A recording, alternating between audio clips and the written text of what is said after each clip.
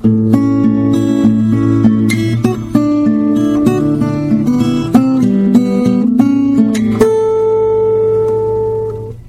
to the 133rd installment of Ear to the Ground, the Land Stewardship Project's audio podcast on family farming, sustainable agriculture, local food systems, and local democracy. I'm Brian DeVore, editor of the Land Stewardship Letter. As a former healthcare professional and a member of the Shakopee Mdewakanton Sioux community, Lori Watso has long been aware of a hard truth. When it comes to chronic health conditions, Native Americans, like many minority populations, are disproportionately affected. That's why the registered nurse dedicated herself early on to community health education. A few years ago, Watso took this work further by making a connection between long-term health and food. The result of that awareness is Wazupi, a unique farming operation that Watso hopes will play an important role in bringing members of the Shakopee Mdewakanton Sioux community closer to the land and thus control over their own health and future. Wazupi, which is Dakota for garden, is a 10-acre operation just down the road from the tribe's Mystic Lake Casino in Prior Lake, Minnesota. Wazupi is home to a 100-member tribally supported agriculture vegetable operation, a pastured chicken enterprise, an orchard, heritage seed repository, 120 honeybee hives, and a maple syrup enterprise. Wazupi sells products through 2 area farmers markets and provides classes on everything from backyard chickens and wild foraging to preserving and processing homegrown food. Watso, who is the Secretary-Treasurer for the Shakopee Mdewakanton Sioux community, says Wazupi gets at the root of the matter. Why not show people not only the importance of healthy eating, but how healthy food is produced in the first place? Wazupi planted its first seeds in 2010, and in 2011, the tribe opened Mazopia, a now bustling natural foods market across the road from Mystic Lake Casino that carries fresh, local products, including produce, eggs, honey, and maple syrup from Wazupi. This has helped the community deal with a problem that disproportionately plagues reservations nationwide: the lack of good access to fresh, nutritious, and affordable food. I recently visited Wazupi, and while Watso sorted heritage seeds with garden director Rebecca Yoshino, we chatted about the importance of connecting food with community health and the unique role a garden like this can play in developing Native American sovereignty. My background is in health. I was educated as a registered nurse and also in public health administration. I did a very short stint in hospital nursing as a registered nurse, and after that, from that point on, I moved into community health education.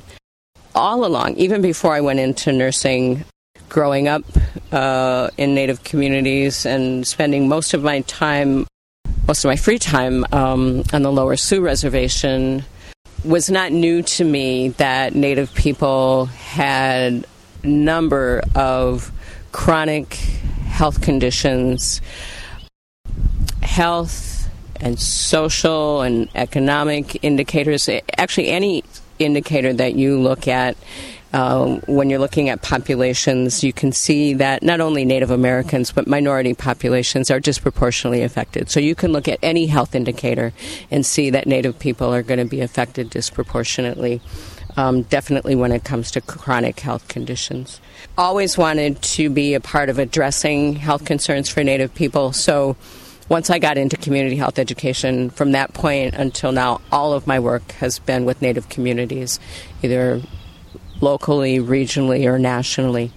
I served as the Secretary-Treasurer here in our community from 2000 to 2004. And when I left that, I went to California to live for a little while. And it was there that I really began to maybe take to heart. I think I always understood, but I really took to heart the impact that food has on our health. It seems like such an obvious thing, but it took being there and having fresh food at my fingertips nearly every day to really understand it and to really know that we can make a difference by making different choices in what we eat. So I came back home. I came back to Shakopee. And so I started working in our wellness center. Our tribe was nice enough, generous enough to give me a position in our wellness center. And I was going to develop some programming around eating healthy to address our health problems. And it didn't take me long to decide that I was really kind of tired of talking to people about their health problems and talking to them about, if you would just eat differently, you could help yourself. Because I'd had lots of experience in community health education, I realized how difficult it is even to get everybody to wear their seatbelts or to quit smoking. These are some very personal, intimate decisions that I'm trying to help people make or change, and it's not easy. I kind of threw up my hands and said, you know what? Why don't we just feed people? Why don't we just show people what good food looks like, help them figure out how to utilize it, and I think eventually they're going to like it and their health will change. I've seen it change by people making conscious decisions to eat better. That's what happened. I made a proposal to our tribal government. I said, how about if we start an organic garden, a community garden, hopefully by not only presenting people with food, but giving people the opportunity to really reconnect with the earth and connect with their food. Maybe that'll energize people and help them to make some changes. So the tribe was very supportive and has been supportive since that time. We were so very fortunate to have the help of an organization called Dream of Wild Health. They're a Native nonprofit organization. Their farm is in Hugo. And at that time, I knew the director of that program, Sally Auger. I'd worked with her many, many years ago. And I knew that she was doing this gardening program. She gifted us with traditional seeds that had been shared with her. And she introduced us to a very fine gentleman who unfortunately has passed since then, but Bud Marquardt from the University of Minnesota. Changed our lives. He brought Rebecca to us, introduced Rebecca Yoshina to us, who's our farmer. Things could just not have been better, the way that things began and the people that fell into place. So that was our first season. Bud helped us a lot then, and Rebecca and I worked a lot and hard, and we had some volunteers. Each year we've been able to grow a little bit since then. We went from about 1.5 acres to about 5 acres, and now this year we're added another site a couple miles away, but we're looking to grow into a new site. One thing I think is important to note is when you first kind of were making that connection to eating healthy and people's health, which, like you said, seems like a no-brainer now, but that's not always an automatic connection. There's a couple of ways that could have been approached. This is an area like this could be considered a food desert where it's hard to find good, fresh produce that's affordable. So maybe you could have just set up a store where people could get that, or you could bring in produce from other farms for farmers markets. But it sounds like you really wanted to go back to square one and connect people to the land part of it and to the production end of it, and not just bring in food and help them eat healthier, but really go back to the roots of that a little bit. Yes, that really was my goal, was to help people reconnect with the land. This is our land. Native people have been here forever, and we're stewards of the land. Oftentimes, I don't think it's just a romantic kind of notion, but lots of times when people think about Native Americans, they think about how we were here first and how we did care for the land and how that's such an integral part of who we are and how we live with the land, with the animals, with the water. So I wanted to give people the opportunity to get their hands in the earth and perhaps reawaken that connection, because I think it is in our DNA. So to have that opportunity and then to see something pop out of the ground and then provide you with something, for me, is just so awe-inspiring. I'm just blown away by it over and over again, that I hope that would excite people and that they would become interested and then have that experience of tasting something really good and fresh. And I think even that gets things sparking inside, and maybe make that connection again. Can you talk a little bit about this? I had talked to Rebecca earlier about this whole idea of food sovereignty, how that bigger picture of, I guess, taking control of our lives a little bit and all that. Can you talk about that? It's kind of a new concept, I think, to a lot of people. And interestingly, food sovereignty, I think, is kind of a new concept. However, again, I'm amazed at how I did not make this connection earlier, or how I didn't realize or just even recognize that food sovereignty was a critical piece, a critical element in our survival and in our existence as Native people.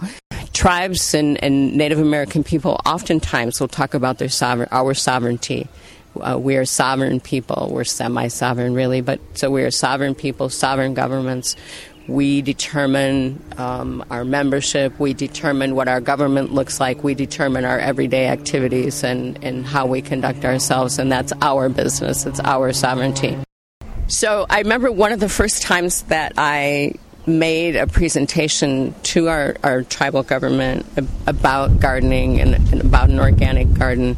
I did talk about food sovereignty. I said, this is an element of our sovereignty to provide our own food and be responsible for that and have the ability to do that. And that notion has just grown and just solidified more in my mind.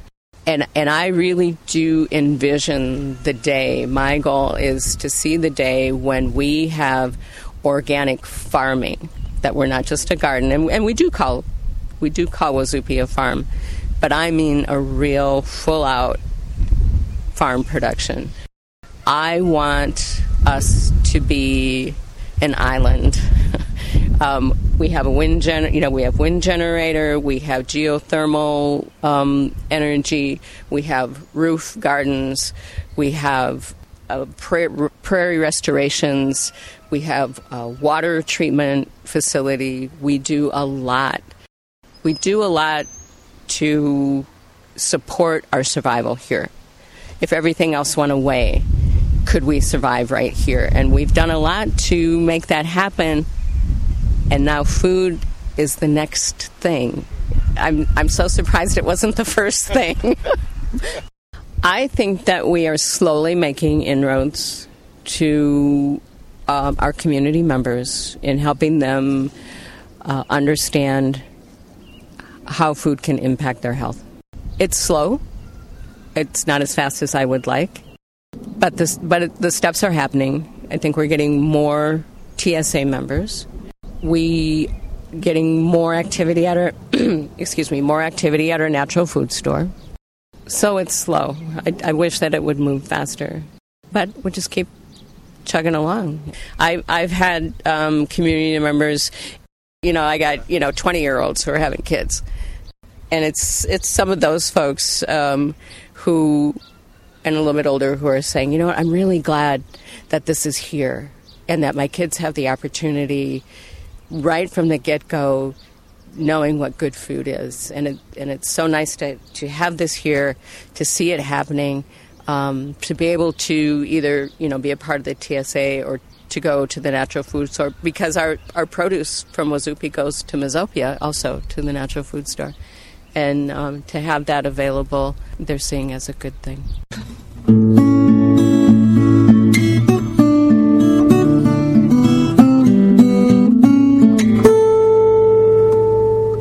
For more information on Wazoopi, see www.smscwozupi.org.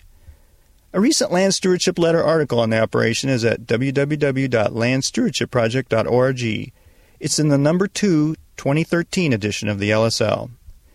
If you have comments or suggestions about this podcast, contact Brian DeVore at bdevore@landstewardshipproject.org, or you can call 612-722-6377. Thanks to Laura Borgenadell, Western Minnesota musician, for Ear to the Ground's theme music. And a special thank you to all of Land Stewardship Project's members who make initiatives such as this podcast possible. If you're not a member, visit landstewardshipproject.org to learn how you can support LSP. Thanks for listening.